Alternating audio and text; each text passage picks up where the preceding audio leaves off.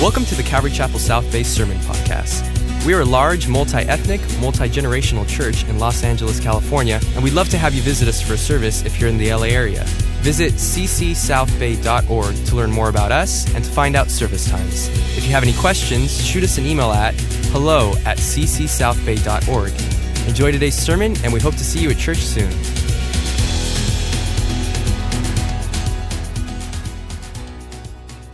Amen and amen. If you take out your Bibles and turn to James chapter 1 as we dig into the heart, the meat, the soul of this amazing book, and right out of the get-go, the value of trials and tests. Anybody have any of those today? Yeah, it's kind of one of those things. You can almost imagine James kind of giving this introduction and saying, "Hi, my name is James, and it's been 5 minutes since my last trial." It's almost like he's in a support group. When you think about the church, and you think about tests, and you think about trials, you think about things going on in our lives that are, from a circumstantial point, what we would call a difficulty or maybe something negative. It's like the average person who's a believer goes through trials and tests almost every day, many times every day. And so this subject matter, that of tests and of trials, is extremely important to the body of Christ. And so you might expect that a book such as this, written by James, who lived in the same household as Jesus, who grew up in a Jewish home that was now being invaded by this worldview that would change the world, this Christian worldview in a Jewish culture. You can almost imagine James himself going, well, this is my story, this is my song, and I'm not praising my Savior necessarily all day, every day. The value of trials and the value of tests. Would you join me? We'll pray, and we'll pick up here in verse 2, and really just 3 verses tonight. A lot of meat in those 3 verses, and so let's pray together. Father, Heavenly Father, our Father who is in heaven, your name is hallowed, you're holy. And Lord, sometimes we just want to say, God, why? And yet really the question is, God, what? What are you doing with these tests and trials that we're going through? And we pray tonight, I pray for those that are here, those watching online, those that will watch this later or listen to it as an audio file. God, we pray that you would help us to see the extreme value of the trials and the tests that you allow in our lives. Speak to us through your marvelous word. Encourage your church and strengthen us as we walk in these days. We ask this in Jesus' name. Amen. My brethren. Who are his brethren? Not talking about his brothers necessarily, Joseph and the gang, Simon. But he's talking about other believers, people who are also part of the body of Christ. Male and female. In other words, you might say, my family in Christ, my brethren. Count it all joy. In other words, take all of these things and place them into a category wherein you account for them as being something that brings joy somehow, some way, when you fall into various trials. That word trial could be also translated tests. Things that are going to go on in your life that ultimately you would look at and go, this wasn't exactly a bunch of fun, but it provided something in my life that was very, very valuable. My brethren, count it all joy when you fall into various trials, knowing, having a conscious understanding that leads you into truth that is retained by your mind, knowing that the testing of your faith, same word as trial, that the testing of your faith produces patience.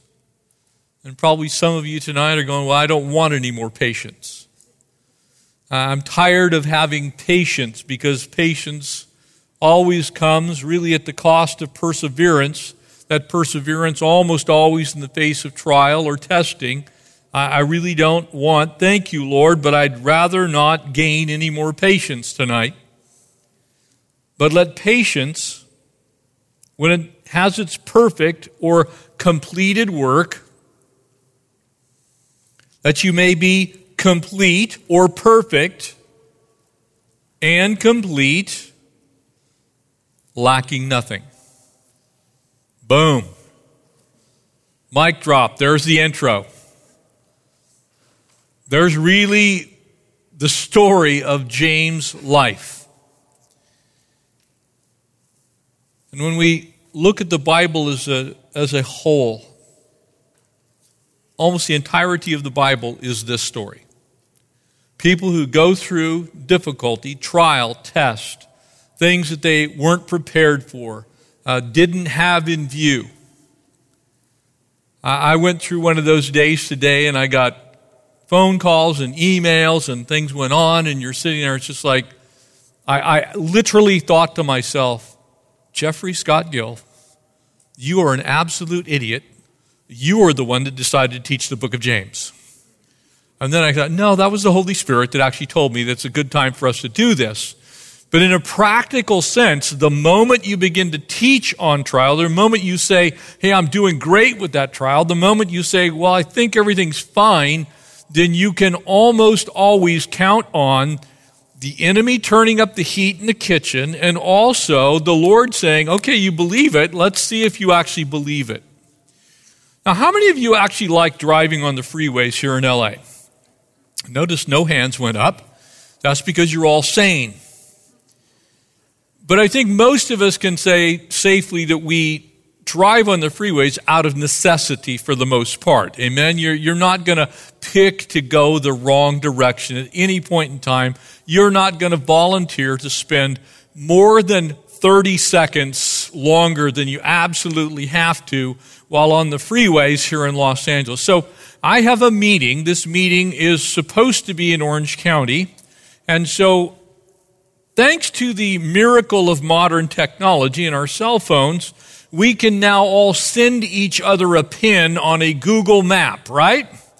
This is where we're going, or you're going to go to some place. In this case, I will leave the name of the place out because I'm really only trying to use this for illustration, and I want you to know it turned out okay. So I get a text, we're going to be meeting here.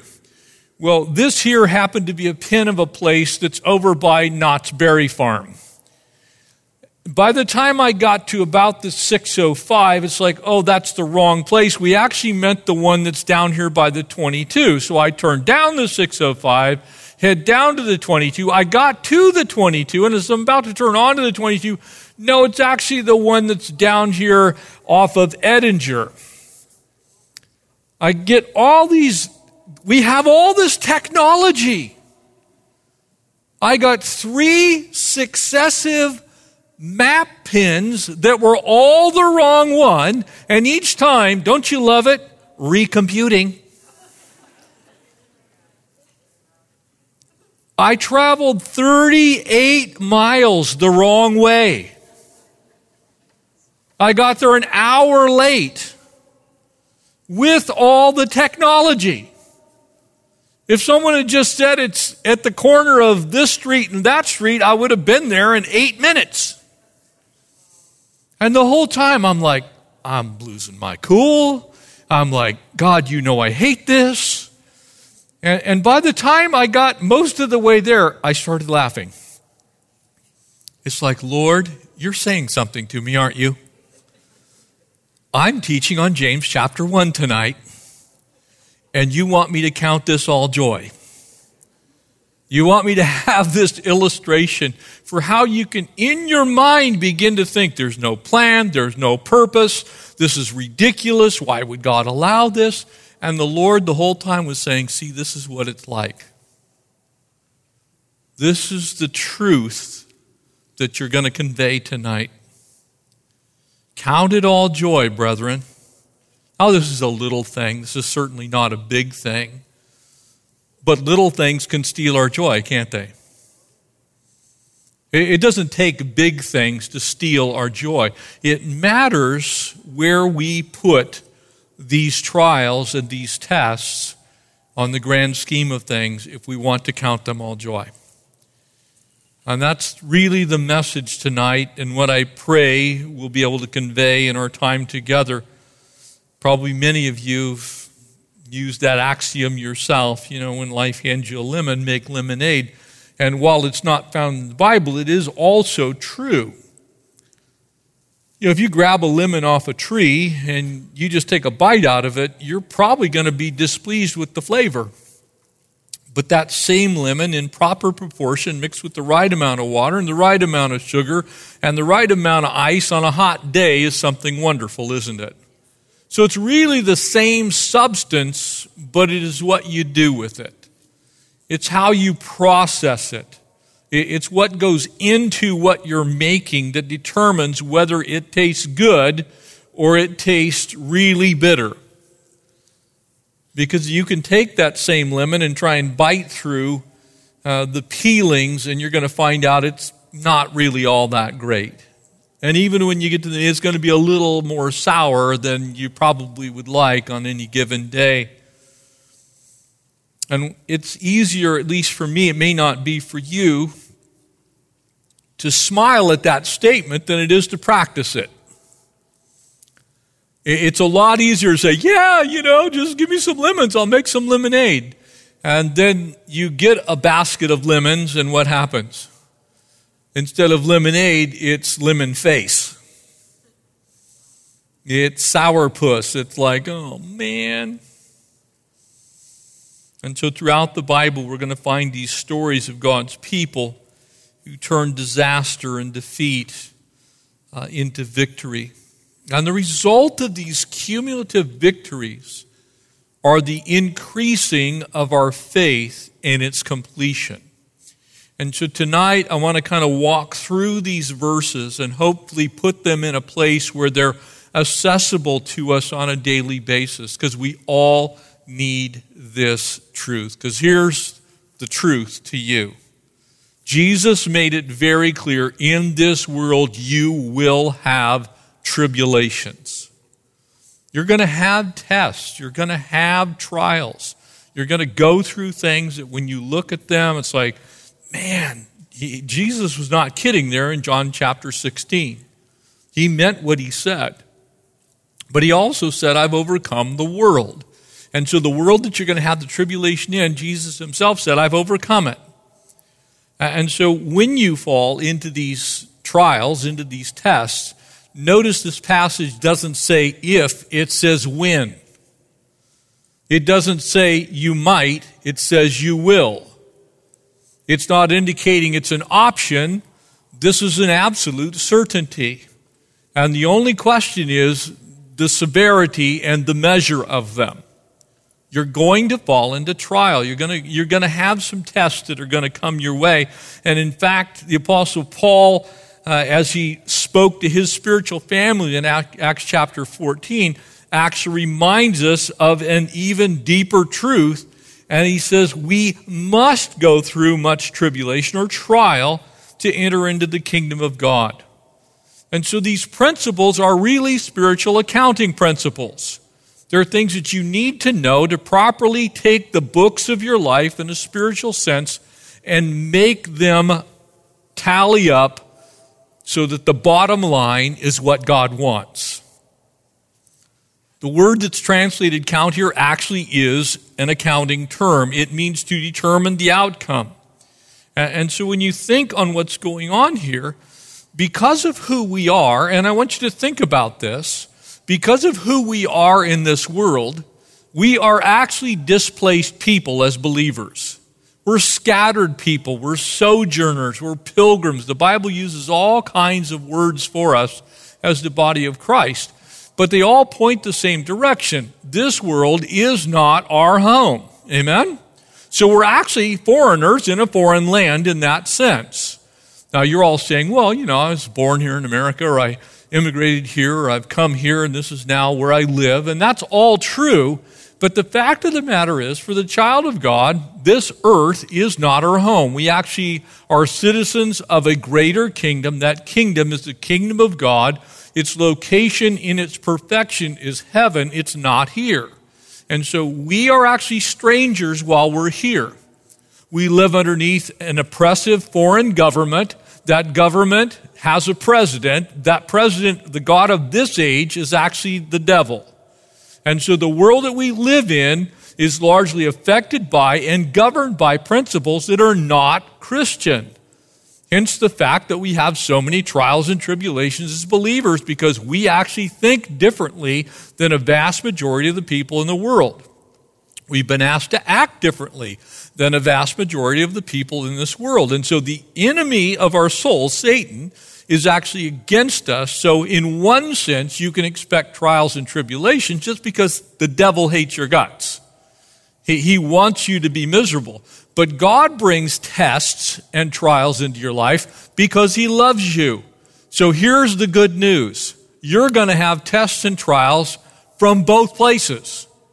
The enemy's going to try and break you, and God's going to try and make you. Do you understand what I'm saying? The enemy's going to try and break you, and God's going to try and make you. So you're going to have tests and you're going to have trials from two different sources. One that's very good and one that's very bad. But you're going to get it from both sides. As long as we're here and we're not perfected, then we're on a journey of perfection. So you can expect God to continue to do that work of perfecting us. You can also expect the devil to continue that work of affecting us. He wants to affect your walk with the Lord. He wants to steer you off the path. He wants to discourage you. He wants to beat you up. So the question becomes, what are you going to do with it? Because when the devil tests you, he's trying to break you. And God's trying to make you. And so God's taking that same thing that the devil's trying to beat you up with, and he's saying, guess what, Jeff? We're going to use this for good. We're going to construct something wonderful in your life out of this thing that maybe the enemy is trying to destroy you with.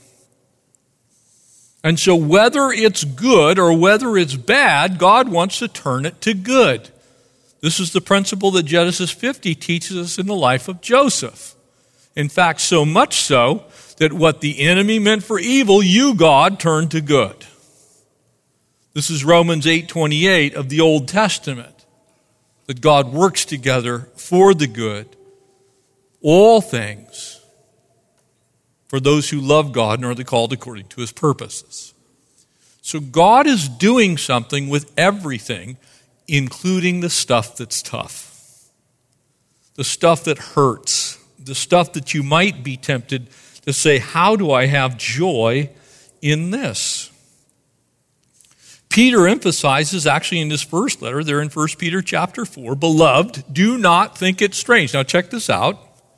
Verse 12, 1 Peter 4, do not think it strange concerning a fiery trial, which is to try you as though some strange thing had happened to you. In other words, you shouldn't think it's weird. You shouldn't think it's crazy. You shouldn't think it's abnormal when some wild, crazy thing happens to you. God is actually at work even in those things that are fighting us and opposing us and makes this life, quite frankly, a battle at times. Amen? Anybody had battles in your life as a believer? If you haven't, you will. If you aren't today, you might tomorrow. That's the life of the believer. It's not going to all be easy peasy stuff. You're going to have some difficult things you're going to go through. And let me be very clear here. You should not attempt to manufacture extra trials. There are plenty for you. So don't be a knucklehead. Don't help the enemy. He doesn't need any help, okay? And you don't want to test God in a way that you're, well, Lord, you know how strong I am. Just give me something hard. That's probably also not necessary. But God is going to allow in your life, and Satan is going to try to do to you what the Bible calls various, diverse. You could use the word multicolored. You could also use variegated. You could use multitudes or manifold difficulties, trials, or tests in your life.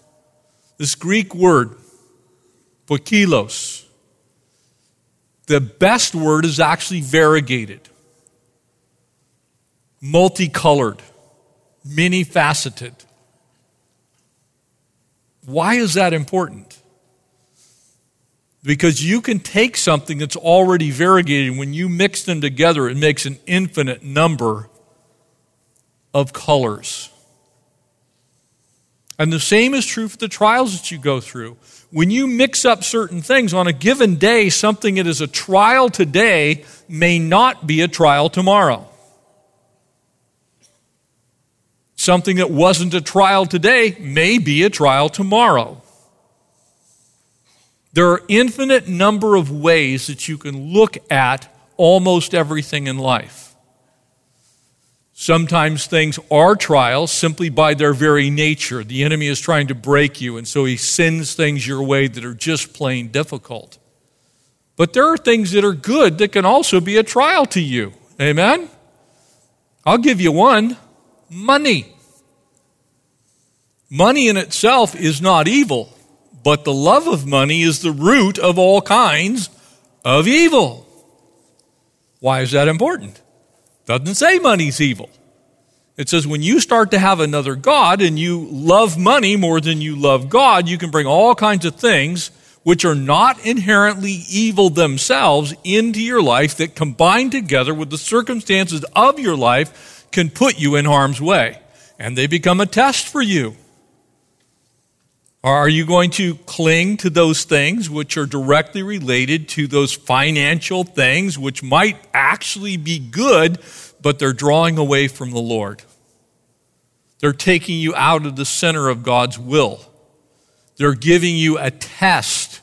Jeff, do you love me more than you love financial security? Do you love me more than you love a bigger house? A new car? You see, that's a test, that's a trial. God's allowing it in my life to actually validate how much I love him. Do you love me, Jeff, more than these? So here comes this test. Let me give you another one that's also good. Comfort. I don't know about you, but I like to be comfortable. I was sharing with the staff yesterday at Devotions. I now understand why people as they get older buy Velcro shoes. Not saying I have any yet, but I do have some slip-ons. Why?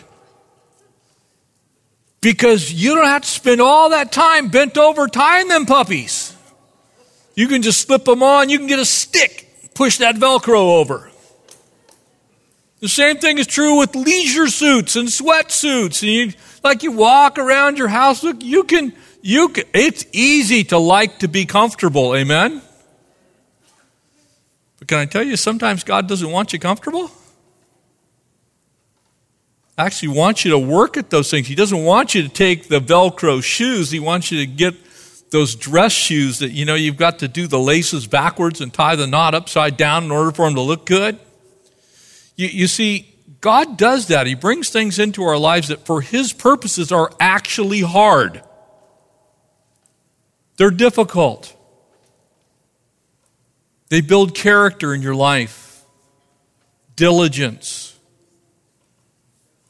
He's actually doing something where he's saying to you, look, I want this to be a little bit harder than you would like it to be, Jeff. I don't want you to actually be comfortable right now.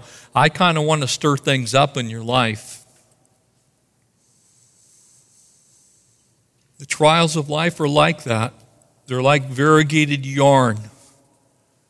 Starts at one end, maybe it's dark, and it gets progressively lighter, and then it goes back to dark and progressively lighter, and it goes on and on and on. It kind of is one color at one end, and it's another color at the other.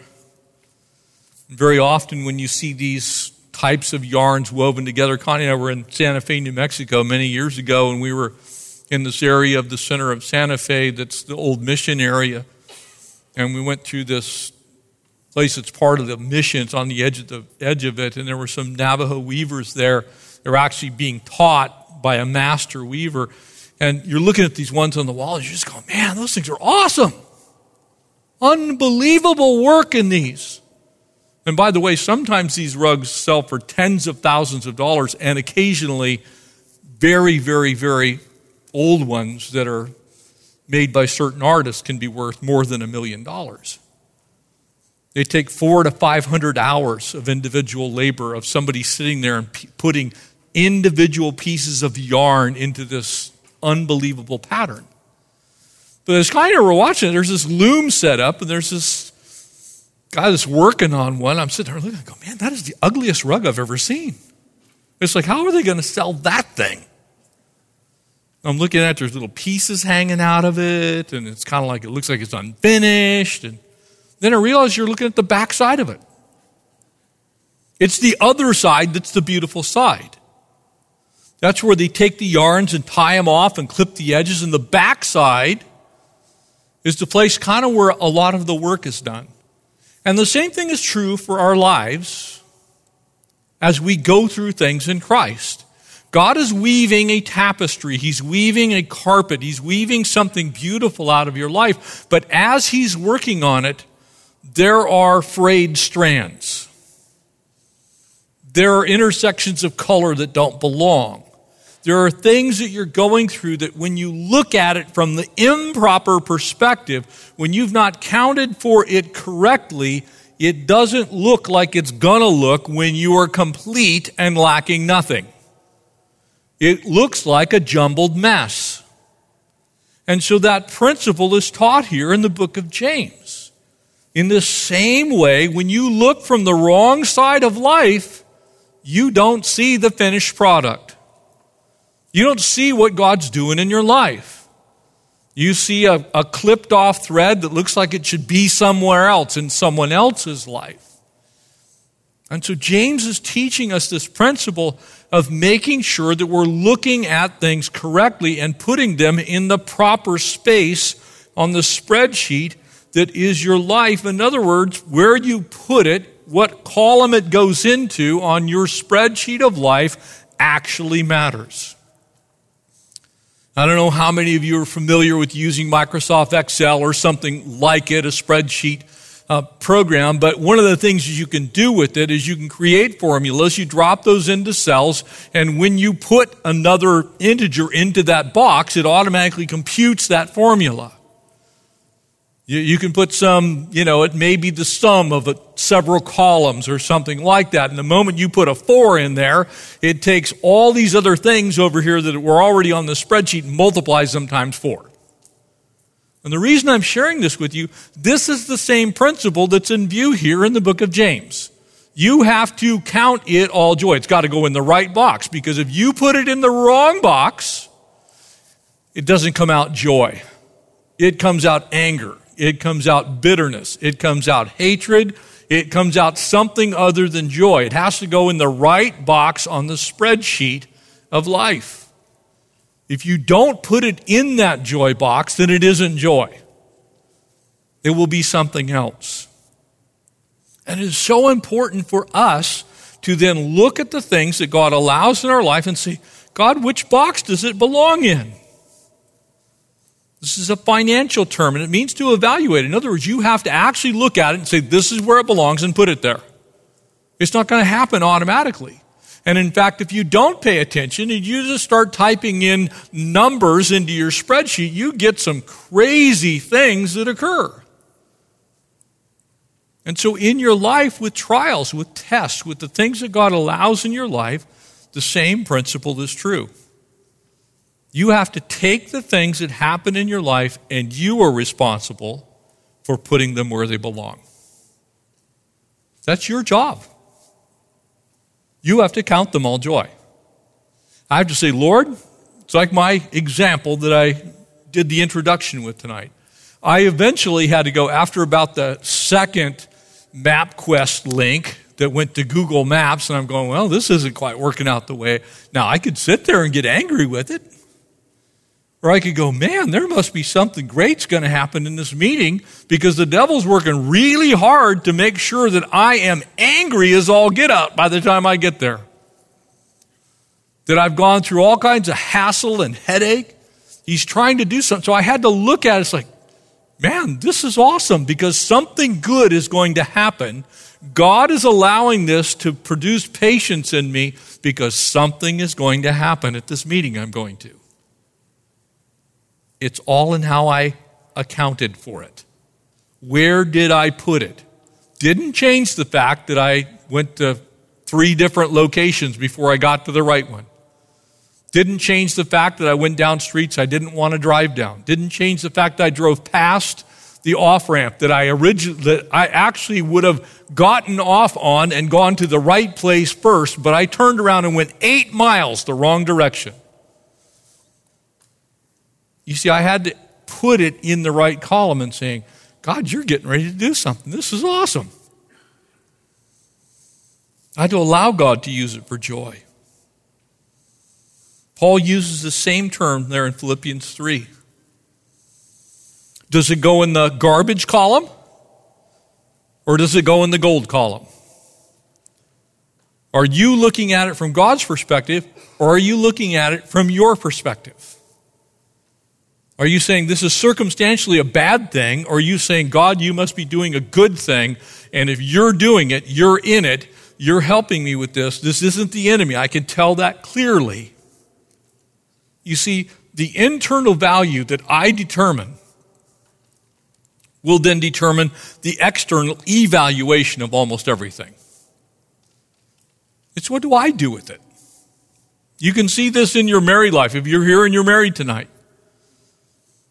Love hopes all things, believes all things, and bears all things. Love never fails. But whose responsibility is it to love? It's yours. You see, if you're not hoping all things, if you're not hoping things, if you're not believing all things, if you're believing that love does fail, if you put it in the wrong box, then what are you going to see? You're going to see a failure. You're going to see the failure of your spouse. You're going to see your own failures. You're going to look at your marriage as a mess because you counted it not as joy. You didn't put it in the right box. You said, this is just misery, and you counted it as misery, and then you assessed it as misery, and then you actually turned it into misery. We have to count it all joy when we go through various trials, diverse trials, variegated trials, many or multifaceted trials. When we go through stuff in life, God is looking to do something wonderful. The enemy is the one that's trying to destroy you. Even if it is something bad. When we face trials, we have to evaluate them in light of, God, what are you doing? Not, oh no, this isn't working out the way I want it to. In that sense, when I live for the right things, then I can have things that matter, that mean the most to me, even be negative, circumstantially. When I care about what God cares about, that's the way it works. And some things that you can think on, you might view it this way. If you value comfort more than you do character, then trials are going to upset you. If you value material things and physical things more than you do spiritual things, it's going to be very tough to count all things joy. Because all Satan has to do is remove a few material things, physical things, and all of a sudden life has no joy. My walk has no joy. If it's just the tangible things that I can see. This is the thing that Job had to learn. In Job chapter 23, he finally gets it. And speaking of God, he says, but he knows the way that I take, and he has tried me, and I will come forth as gold. Job understood that there was a process going on in his life. And that when those trials come, those difficulties come, the things that we would prefer that do not come our way, when they do come our way, when my outlook determines the outcome, if I end with joy, I have to begin with joy. If you begin with bitterness, it's really tough to reverse that. If you begin with anger with God, it's very tough to turn that into joy. You have to start with, God loves me. There's a plan in this. I'm going to look for God's plan. I have to evaluate what it is, put it in the right column. That is when it can be joy in my life, even if it's difficulty. You're probably asking yourself right now, how in the world we do that? Well, here's how. We're actually told. We are given the insight immediately. Knowing then, verse 3, knowing the testing of your faith produces patience. There is the secret ingredient. There's the one that is a tough commodity at times in my own life. I am not by nature a patient person. I am by nature a doer. I am an A personality. I'm one of those people, it's like there's 45 ways to do it. I'm going to figure out all 45 and add a 46th one. I am that weird person. Don't tell me what I can't do, because until I've tried absolutely everything to get that done, there's not an end in sight. That's just the way God wired me. And to some degree, it can be a benefit, it can be a blessing, but it can also be a curse, because here's what happens. After about the 43rd thing, it stops being joy. It's like, ugh. And I lose patience. And all of a sudden I become short. You're all going, oh, I hope I don't catch him on that day. This is the same and we know that Paul uses in Romans 8:28. We know, that's the imperative, that the testing of our faith. The testing of what? Our faith. That's not just your saving faith. That's your faith in God. That's the substance of things hoped for and yet not seen that we find in Hebrews 11. That's your resting in Him, you're trusting in Him, you're believing in Him. That's your faith in His promises. That's your faith in who He is. That's your faith in believing that He is good and His mercies endure forever. That's not just saving faith. That's faith that enables you to walk. Knowing that the testing of absolutely everything of the fiber of your relationship with God, which is in its entirety all based on faith, because we can't see Him, amen? No one's ever seen God and lived. That's what the Bible says. We see the results of God. We see things that God is doing in this world. But I have to trust Him by faith. I walk with Him by faith. The testing of my faith produces patient waiting for God to accomplish His purposes. The testing of my faith produces patient waiting for God to accomplish His purposes. That's the inference here. What do we actually know? Well, what we know is our faith is always going to be tested. Otherwise, we wouldn't know it's real. If God didn't test the things that I cannot see, they're not like the things that I can see. I can tell you that all of you that I see out here are all sitting in pews. The pews are made out of oak, and they kind of have a mauve, like purple-ish fabric that's on them. I can see that. That's a tangible thing. But I can't see the work of the Holy Spirit in your life.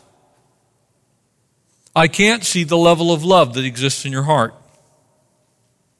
I can't see the amount of patience that you have. I can't see whether you believe God for your daily bread. I can't see God's provision in your life. Those things all get tested. Because I have to have patience and wait on God. My faith is going to be tested. Why? That's how I know it's real. Whenever you test something, and it doesn't matter what it is, I don't care if it's the R&D on The Pocket Fisherman by Ron Popeil. I don't care if it's something simple in your life. The more you test something, the more you trust something. The more work you do in using it, putting it to test, and seeing that it doesn't fail, the more fail-safe the thing becomes. So if you're testing your faith, what happens to your faith? It becomes more real. It becomes more genuine. It becomes something that you lay hold of and go, my faith is growing. My faith is alive. My faith is real. My trust in God is real. My love for God, my love for other people, these things that we call spiritual principles become more real when they are tested. There's no other way to do it. When God called Abraham to live by faith, what did he do? What did he do, church? He sent him on a 1,200-mile journey to a place he'd never been, and there were no maps. Did he give him a stone? Did he give him a tablet and say, this is how you get there? No, he did not. He said, Abraham, I want you to put one foot in front of the other, and I want you to believe that I am who I say I am, and I want you to go that way. He didn't show him even the second step. And when he got there, it wasn't exactly easy. There were already people there, and they were unfriendly.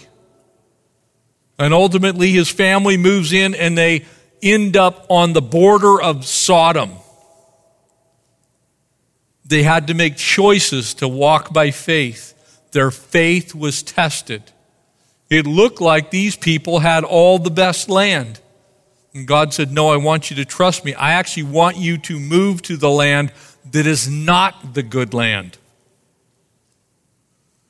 You give them the good land. You move to the land that's less desirable. That's a test of his faith. Because what did God promise them? I'm going to move you to a good land. I'm going to bring you to a land that's overflowing with milk and honey. And he gets there and it's like, oh my goodness. What is this? Church, God's going to test your faith. The testing of faith begins in the earliest stages of the book of Genesis. What was really the story with Adam and Eve? Do you trust me, Eve? Do you trust me, Adam? Are you going to walk by faith? I've given you reign over everything except that tree. Their faith was tested. Unfortunately, they failed that test. They didn't put it in the God must be right category, hence joy. They said, God must be lying to us. He's deceiving us. He's keeping something from us. So when their faith got tested, they did not patiently wait for the Lord to confirm it. They said, we're going to take it into our own hands. We're going to act in haste. Let's go bite that apple.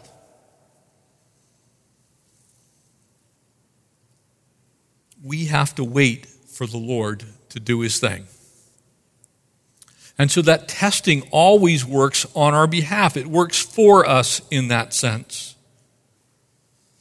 And in fact, the Apostle Paul, as he wrote to the church at Corinth, there in 2 Corinthians 4, verse 17, he said, for our light affliction, which is but for a moment, works for us a far more exceeding and eternal weight of glory. The things that God's doing, producing patience as you wait on him and have your faith tested, are far more valuable than the things that you can tangibly get for yourself by doing. The waiting in that sense is actually better. The patience is better. The testing is better. In essence, we are being perfected by this patience that comes to us through these trials. But let patience, notice it, verse 4, have her perfect work. That word perfect means complete. Perfected is actually a better word, but it doesn't read well in English. Have its perfected work, completed work, that you may be perfect or completed and entire, lacking absolutely or wanting absolutely nothing. In other words, the testing part is absolutely essential to the real you, the completed you, the finished you. Your walk with the Lord will not be done and completed until you've gone through all the tests that God has planned for you. Many of you, I'm sure, if not in high school, certainly in college, maybe you've gone to grad school. How many tests do you think you've taken by the time you graduate from grad school? It's hundreds, it's thousands potentially. Why are you tested in any subject matter? It's to make you complete so that when you get your certificate of graduation, when you hang that shingle on your wall, that it in effect says you completed the course requirements for this degree. And it's been conferred upon you by the trustees of that particular school. Why? Because you took all the tests and you passed all the tests in a general sense. You completed the course of study. The same is true in the life of a believer. You're in God's college of faith. There are all kinds of tests. You're going to take those tests pretty much every day. You're going to get the little spot quizzes. Jeff, how you doing with that? You know, you were kind of a little short with that person. You got a little more patience today. So what's God going to do to make sure that you get the patience lesson? Your patience is going to get tested. How about the bitterness test? Your bitterness is going to get tested. Your anger. Your love of money. That problem with your eye, that thing that you covet. Those things are all going to be tested until you pass that test and it becomes joy in your life. It's like, been there, done that, bought the t-shirt, got a pencil too. Passed all those tests. The word perfect here, teleos, is the same word that is ultimately translated. Jesus uses it from the cross in its final and most extreme way. He says tetelestai, it is finished. Exact same Greek word. Your life is finished when your faith is fully tested, when you've gone through every test God has for you. What happens when baby Christians get tested? Maybe you're in that place right now. But you know what normally happens when baby Christians get tested? It doesn't work out so well. Something that you're just freshly, you were struggling with last week, you kind of get that test. It's like, not quite there yet. Why? Because you're not complete. You're still lacking a little bit. That part of your walk, the faith needed to get through that area, has not been fully tested. And so when it gets tested, you end up with a problem. A little bit of carnality, that little bit of immaturity, those things which are not yet perfected, not complete, this Greek word pleris. If you look at that in your life, you can say, look, when I have these things perfected, when I'm teleos, when I'm actually done, then when those things come, I pass that test.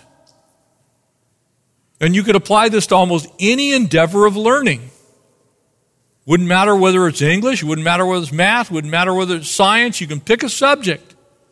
And until you've passed enough tests, you don't know the subject matter well enough to say that you're complete in that area. And the same is true for your spiritual life. In order for you to count it all joy, you have to go through enough tests in that area of life that when they come, you're like, boom, done, got this. And here's the great thing. That's usually when you stop having to go through those tests. That's when God doesn't bring that test to you anymore because you've passed it 10 times in a row. You could use a sporting analogy. Same thing with shooting free throws. Until you can hit 10 out of 10, you're going to keep practicing. But when you can hit 10 out of 10 in a row, and you do it over and over and over again, you can lighten up on shooting free throws. But until you get to that place, it's in your best interest to get better at it. And so you keep practicing. God keeps sending those tests to you because the approval of our faith is precious to God. This word testing can also be translated actually approval. Peter uses the same word in that way, and he uses it in relationship to gold in 1 Peter chapter 1. The testing or the trial of your faith being much more precious than gold that perishes. And here's another example that you can use. If you happen to be a miner, especially here in California during the 1840s, and you were involved in the gold rush when people were scattered all over the hills of pretty much most of the state, they were looking for a spot to where they could find a sample of ore, to where they could take it to an assayer's office, and they could have it tested to determine how much gold was in it. And so it was the testing of that ore that proved that that mine was valuable, that what you were going to do in its totality had meaning and purpose. The same is true in your spiritual life. That one thing, that one sample of ore is worth nothing. But the testing of it tells you that in the ground, there is an unlimited vein of gold that exists in the ground. And so as you are mining for it, you can expect more gold to come out of it. And so Peter uses that analogy saying that when my faith is tested, the gold in my life is being assayed by the great assayer, which is the Lord himself. He says, look, that's valuable, Jeff. And as that works out in your life, it's going to prove to be a gold mine for you. That's what testing your faith does. It's like, that's really valuable. I need more of that. And so that produces this patient waiting on God. This testing works for me. The approval works for me. When I see these things worked out, it leaves me complete. I'm not lacking. But until that time, I've still got a ways to go. And so God keeps testing. He keeps bringing samples of my life under the microscope of His Word and the microscope of His Spirit. So that these things, when they go under His testing, it's like, well, you got some work to do there, Jeff. So don't despise that testing. You may not get the results you want right away. You need to have patience.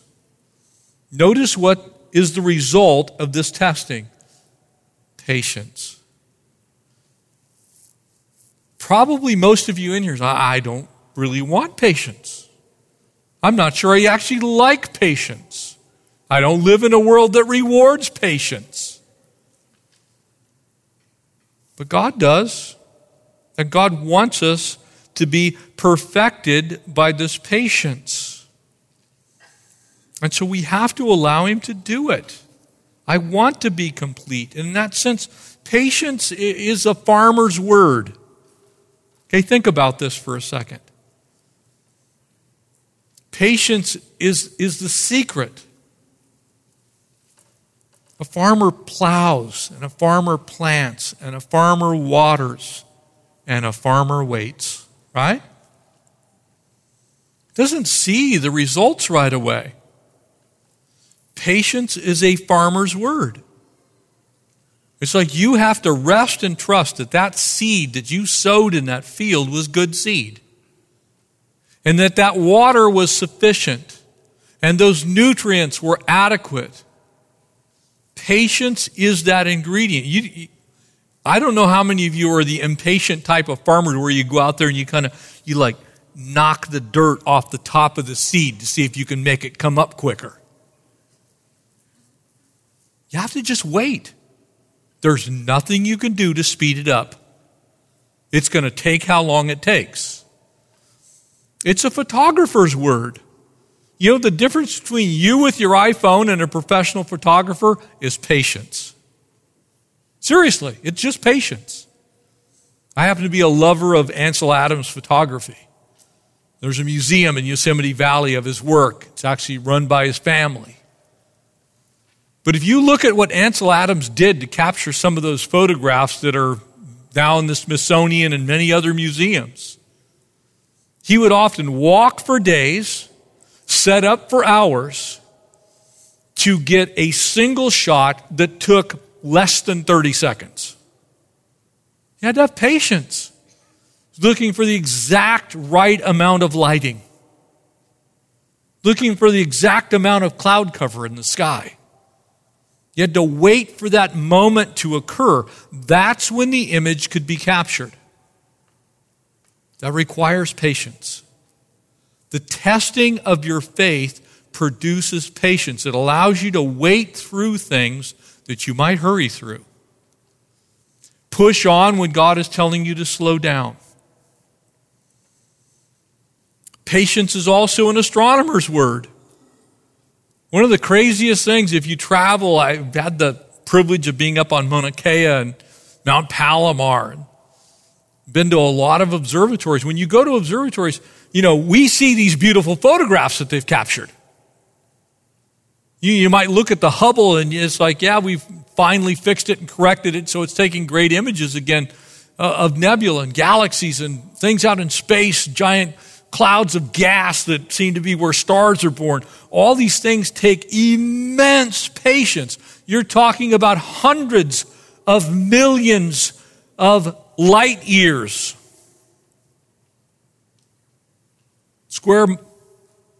Space is immense.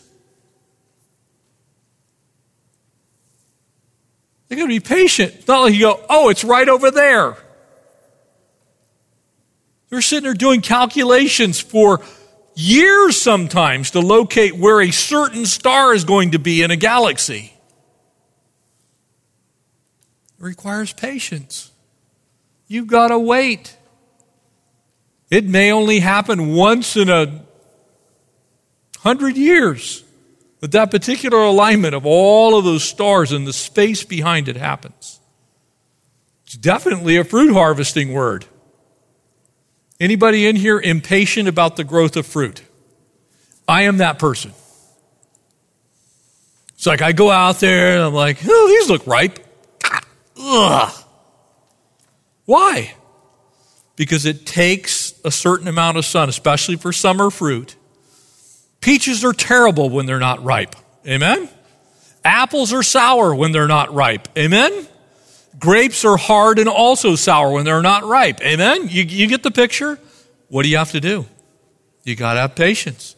You got to wait. There has to be enough time go by for that fruit to mature. And the same is true in your spiritual life. You've got to wait on the Lord. You've got to allow your faith to be tested. You've got to go through those things that sometimes we don't like. But this is also one of God's favorite words. Patience is God's word. It takes your whole life for you to come to maturity in Christ. Did you know that? You're on a journey of maturity. We call that word that we use, a theological word, is sanctification, becoming more saint-like, really more like God.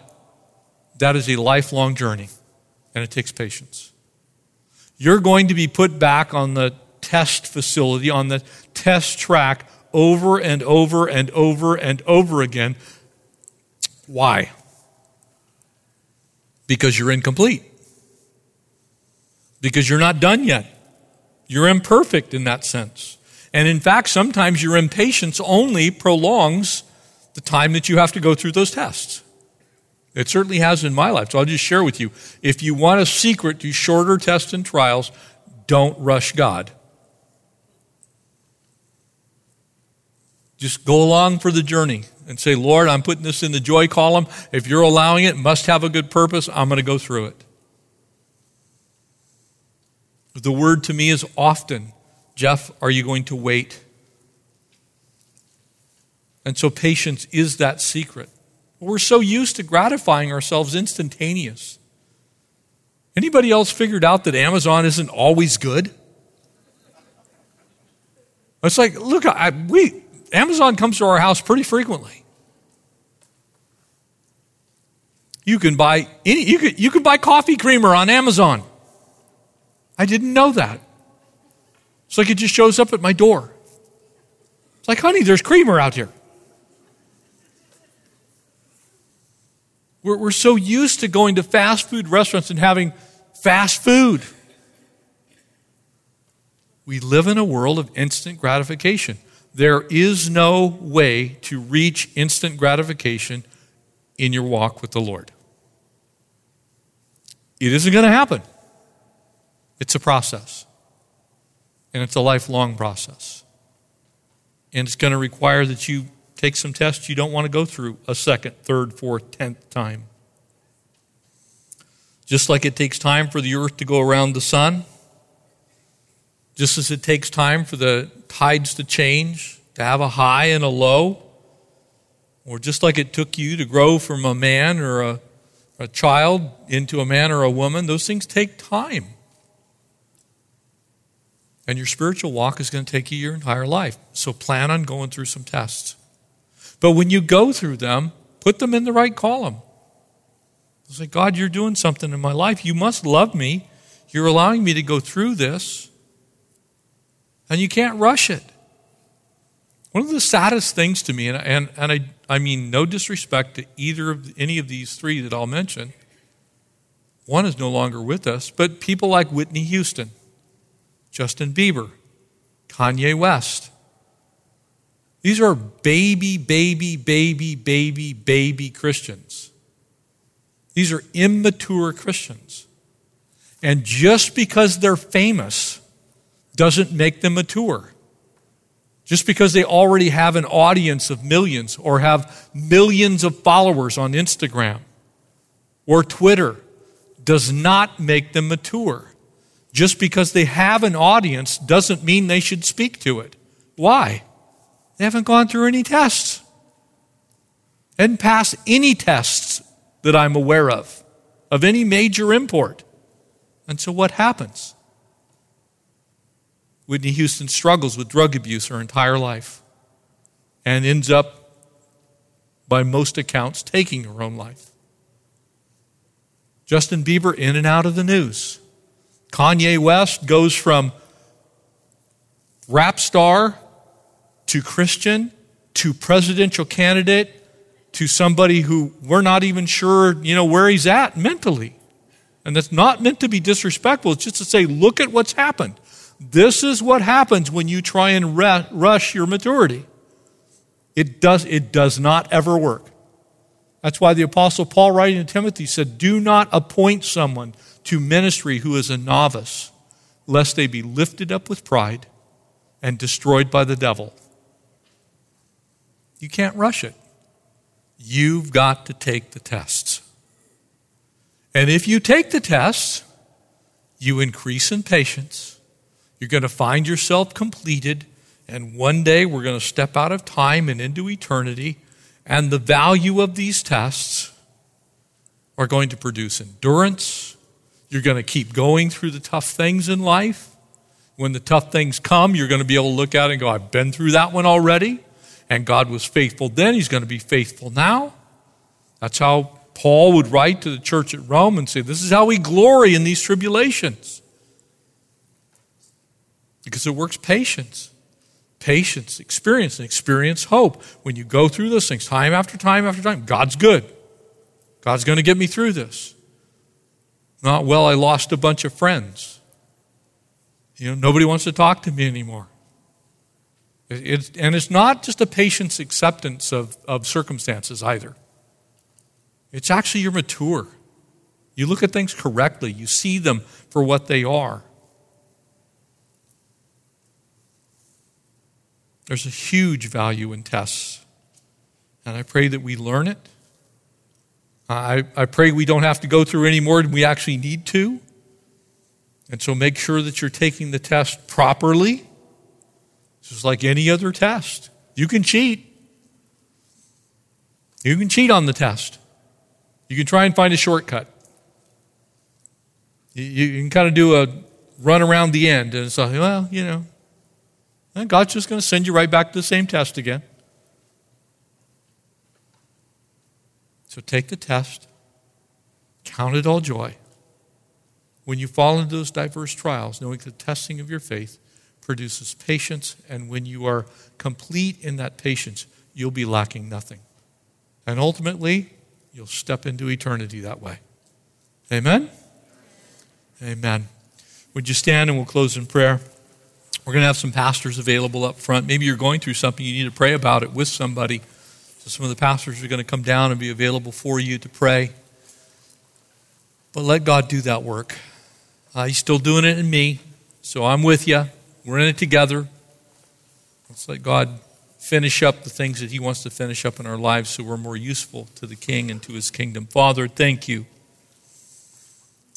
for continuing to mature us and grow us and test us and try us. You put us back on the test track. Lord, back in the laboratory, you're making us run those experiments over and over and over again often so that when we get done going through them, we know that our faith is real. It is that thing that is the substance of things hoped for and yet not seen. Lord, we may not be able to see you, but as you test our faith, we can see the results of who you are in our lives, and we are so grateful for that. Pray that you would bless us and keep us and watch over us. And Lord, as we go through things in life, give us the patience to endure as good soldiers, and give us victory in these areas, Lord, where perhaps yesterday we weren't quite so successful. So continue to mold us and shape us so that when that test comes, we'll be ready for it. In Jesus' name, amen. Thanks for listening, and we hope you were encouraged by today's message. If you have any questions or just want to check us out, make sure to visit us at ccsouthbay.org. God bless you guys, and we'll see you next week.